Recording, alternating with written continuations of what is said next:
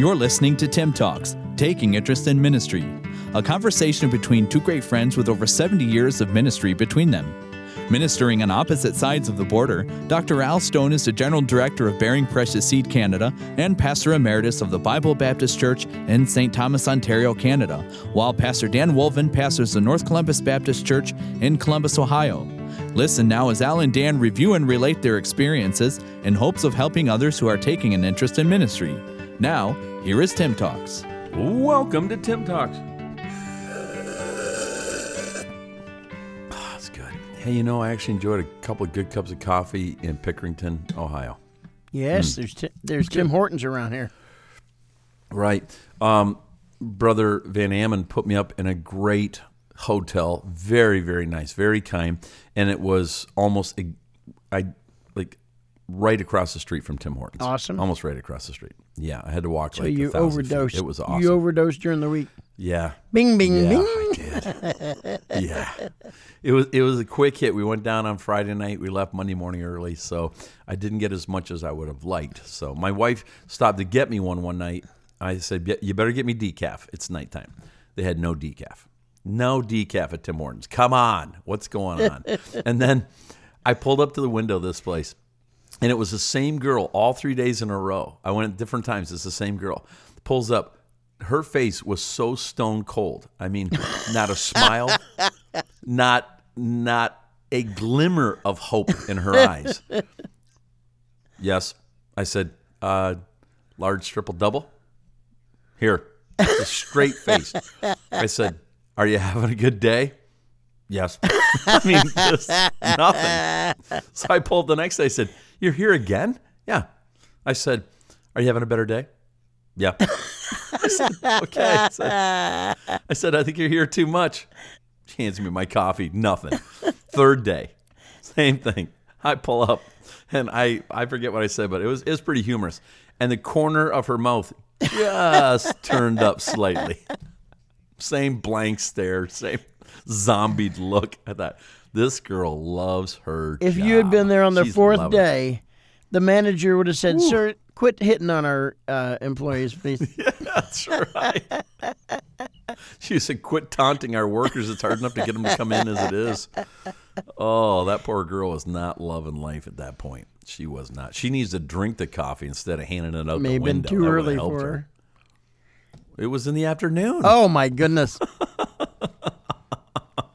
Yeah, she was just having a rough time. But she was working. Praise the Lord for that. A lot of people aren't. Well, so. there is an element in Columbus that really doesn't like Canadians.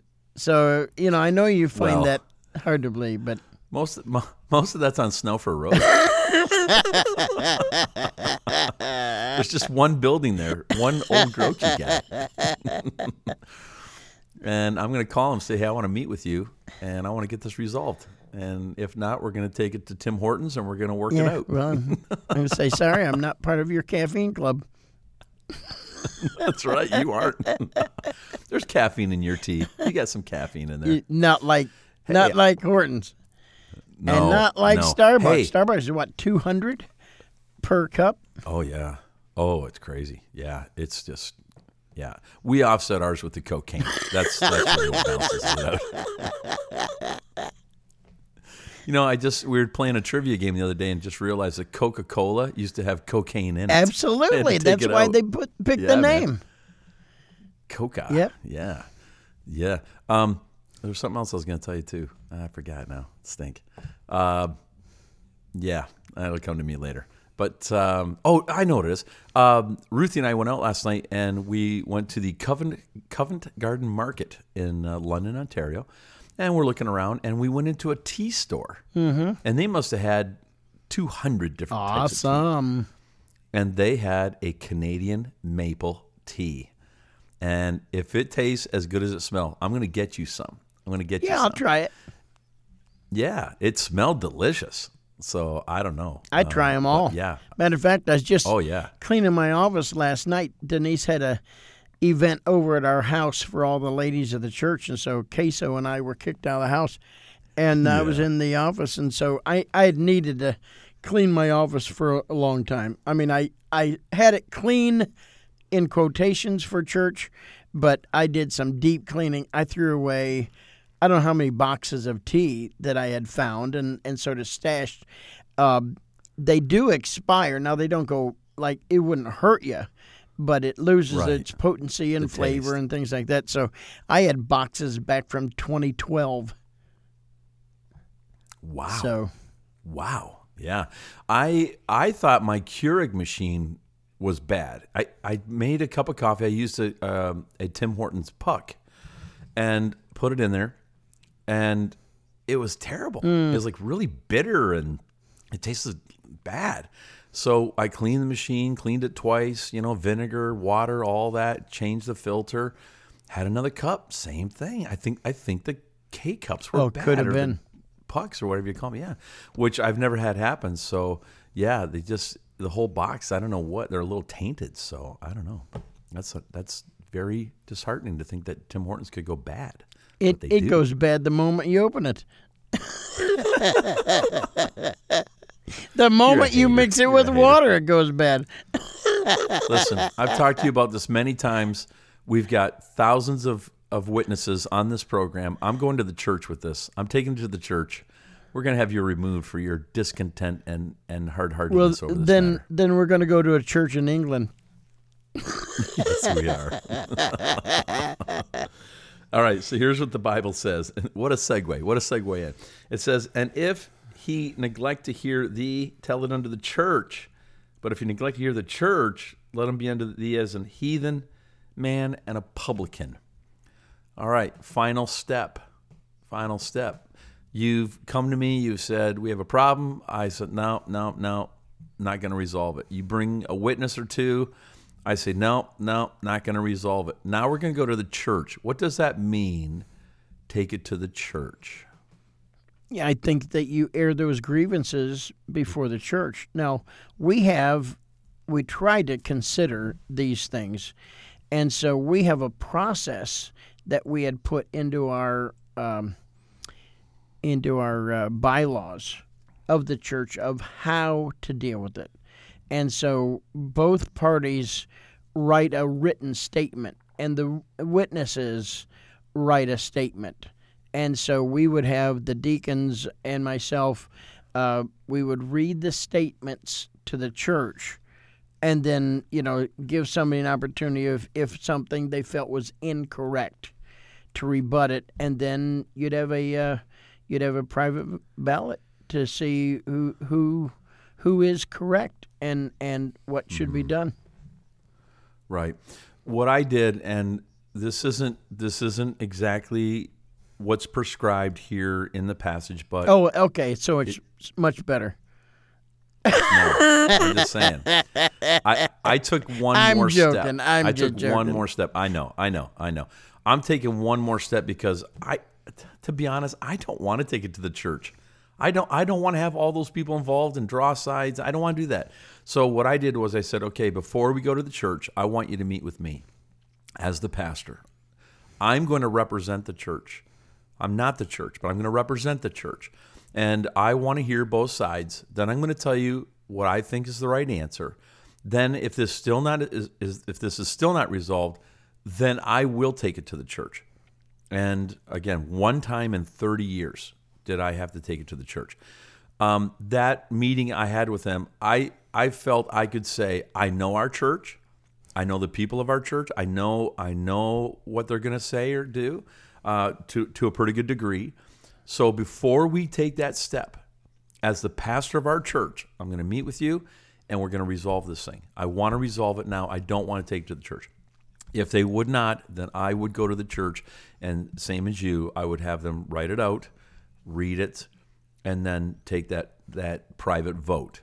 And that's how we deal with it. But I added that just for my own sake and for my own peace of mind and for what I thought was, a help to the church. Oh, yeah. You're the pastor. You can do as the Lord leads, as long as you're not going anti-Scripture. And that's not going against Scripture. Right. Where you're interceding on behalf of the church, that you don't want to have to bring it before the church. So here, two verses that I thought of here, and I think it's sort of interesting. Romans 16:17 says, "Now I beseech you, brethren, mark them, which cause divisions and offenses contrary to the doctrine which you have learned, and avoid them." All right, so how do you mark them? Something has to be done publicly. Something has to be said publicly. Right. And so, and people say, well, that's only for false teaching. Well, it's also for false living, because there's Right. the doctrine, oftentimes talk about the doctrine according to godliness, because all doctrine should make us godly. You know, if we follow that doctrine, we follow those beliefs, the result is going to be a godliness in our life.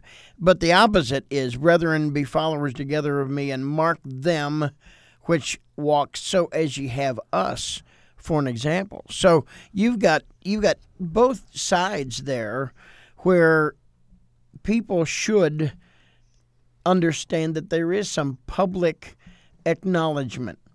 If someone refuses and always wants to make divisions and always going to cause problems and always, then I would bring their name before the church and I'd say, now, folks, I'm not saying this lightly, and but you know, Brother Smith over here, he has been cantankerous and vengeful, and does not have a submissive spirit to the things of God. I'm not kicking him out of church, but I'm telling everybody, you know, you ought to just stay away from him. Yeah. I mean, the same way that we would say, look at Brother Jones over here. What a good, godly man. We've got so many good, godly people in our church. How about Mrs. Smith? Man, what a godly example.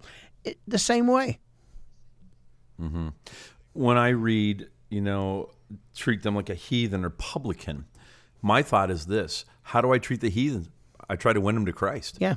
I try to live a good, godly Christian life before them, and let them know this is how the Christian life is.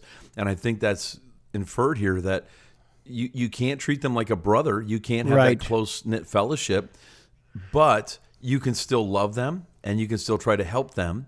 You don't see them in the grocery store, look them in the eye, turn your head, and walk away. Right. I don't think you do that. Right. You don't do that You to say, heathen and "Hey, publicans. man."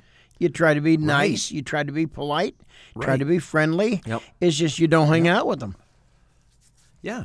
And you say, listen, I love you. If I can help you, if we can work through this, I'm here. When you're ready, I'm ready. I think that's the attitude to have. And we want to win that brother or sister back, and want them to see the error of a way, and allow the Holy Spirit opportunity to make that right. And it has to be the Holy Spirit. If you try to force people to be right, or try to force people to, conform, it's never going to work. It's never going to work. And so we've got to allow for that Holy Spirit to interject into their hearts. Yeah, my dad, one church that he pastored, I can't remember. I probably have said this before on this show. I was in fourth grade, and there was a church split over, broken promises, basically. And I still remember the business meeting on a Tuesday or Thursday, can't remember, but it was an off-church night. And there was a fist fight and cussing right in the aisle of the church. We were in us elementary kids, there was maybe 3 or 4 of us, but we were, up in a balcony nursery, and we were, messing around. We heard it. We opened up the windows. There were sliding louver windows, and we looked down there, and we both were like, our eyes were like saucers. We looked at each other, and I remember thinking, they are going to be in such big trouble to do that here, But it's a shame that those things do happen, and people get very, very, very hard pride. Such a terrible, wicked sin that we think that we would rather be right, and we would rather split the church of God than to repent. Right, exactly. My wife has said on different occasions, maybe people don't come to church because of the church. Maybe sometimes they don't come because of the way that people act, in their Christianity. And sadly, there is some truth to that. I hope that stuff doesn't get out of the church, but I've seen way too much on Facebook about church problems. I've seen way too much in email, sent to a group of people. So-and-so said, so-and-so did, that church hurt me, that pastor said, oh, I hate that. Don't you dare do that. That is so wrong and so hurtful. It is none of this world's business what happens inside of our church when we have to deal with problems. It's just like your own family. You don't air dirty laundry, is the old saying. You don't put it out on the line for everybody to see and say, oh, look, that lady doesn't wash her clothes right. You keep it in-house and you deal with it, and that's the way it should be done. And it should be done with kindness and love. That's God's directive. I want you to notice in verse 19 of Matthew 18, it says this, again I say unto you that if two of you shall agree on earth as touching anything that they shall ask, it shall be done for them of my Father which is in heaven. And I think Matthew records that for us so that God says, listen, when you're divided, not much gets done. Amen. It's not good. But when you work together, if those two can come together, man, if you ask anything, God's going to do that for you. Stay together, work together, play together, be what the church ought to be, a group of loving people that love each other, hate sin, and desperately want to win the world. That's what God wants of the church. Behold how good and pleasant it is for brethren to dwell in unity. And so that is the goal. And so sometimes we do get wronged. And so you go and you try to let the person know that they've wronged you. Man, people have come to me before upset about something that I've said, and I didn't even realize that the way I said it hurt their feelings. And oh, man, I am so sorry. I didn't mean that. Maybe I was like you. Maybe I was joking, so sometimes the person doesn't know that they wronged you. And they need to know in order to be able to make it right. But our goal ought to be, when we've done something wrong, we should apologize. But how are they going to know if you don't go to them? And whenever you go privately, personally, then the opportunity is there for things to be right. And now you have a stronger unity with a brother or sister in Christ. Whenever somebody says, you're right, I'm sorry, I shouldn't have said that. I was mad at the time, I was striking back at you, and, now that I'm not mad, I see, I was wrong, and I am sorry, and I apologize for that. Good. Now you've got a stronger unity together. I got to say this carefully. It never hurts me to say I'm sorry, even if I don't think I'm wrong. It never hurts. Should I get that right? Yes. Should I deal with it? Yes. But there are times when people say, you hurt me, you wronged me, and I think, no, I didn't. You might think that, but I didn't. That's not what I said or did or my intention. And for me to say to somebody, hey, listen, I'm sorry.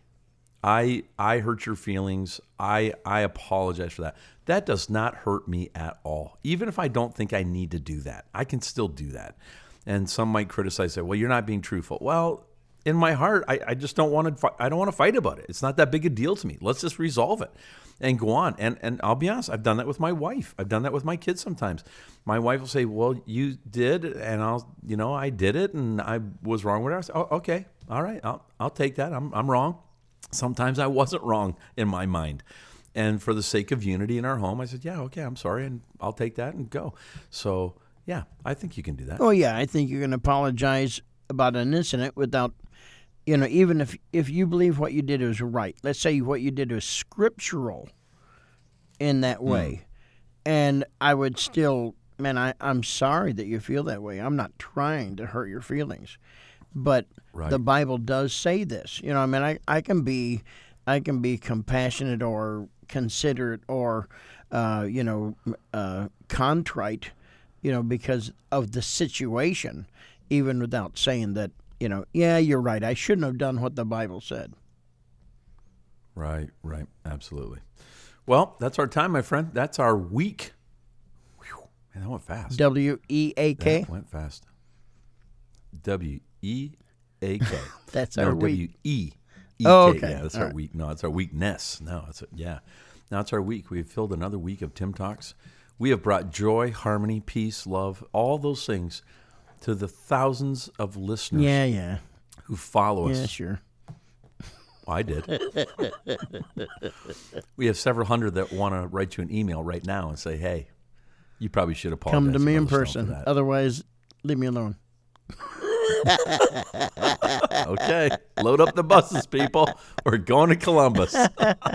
And let me say that you forwarded an email from somebody up north Yes. that wants to Isaiah. continue to remind me how many days it has been since Ohio State beat Michigan.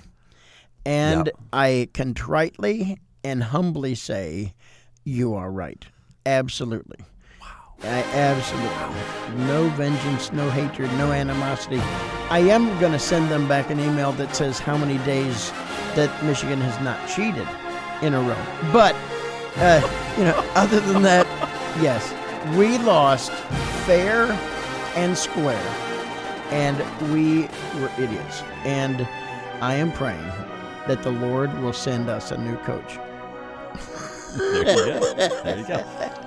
I can tell there's no hardship or animosity by the way that you said the state up north. Well, I want to be specific. Well, there's a lot of states up north. Yes. Well, if it applied to more than one, then that's fine. Oh, okay. Okay. There is a Minnesota, Wisconsin, Yes. Yeah. Would you like to maybe say the state up north that doesn't have a mascot? That would be fair. I think that kind of zeroes in on that. The state up north that is so lame that they have to go by a color. Let's see. Let me try to make it more particular. Let's see. Here we go. The state up north that has a letter before O, which we all know O is the best letter. I mean, it just that upside W. They're upside Christians. down W. They're Christians up there. So, why would I want to make things harder for those good Christian people living amongst reprobates and the offscouring of the earth and trying to keep their testimony? Goodness. I want to try to encourage them living among those heathen. So, we're, in the land of milk and honey here, so I say congratulations. Without any bad feeling whatsoever, I say congratulations. Hail to the victors of the Big Ten championship, and hopefully you will become the national champions, because I would rather a Big Ten beat the other rotten conferences. So, do you like anyone? Do you just hate everybody? I love everybody equally. Which is very little. Well, now that the 2 or 3 witnesses have heard, we'll have to get judgment on that. Yes, See, you really felt, and I'm trying to that was gain my sincere and brothers and give them credit where the credit is due. Well, I got bad news. You gained no one on that one. Oh, I gained some people. You gained some. All of Ohio loves you.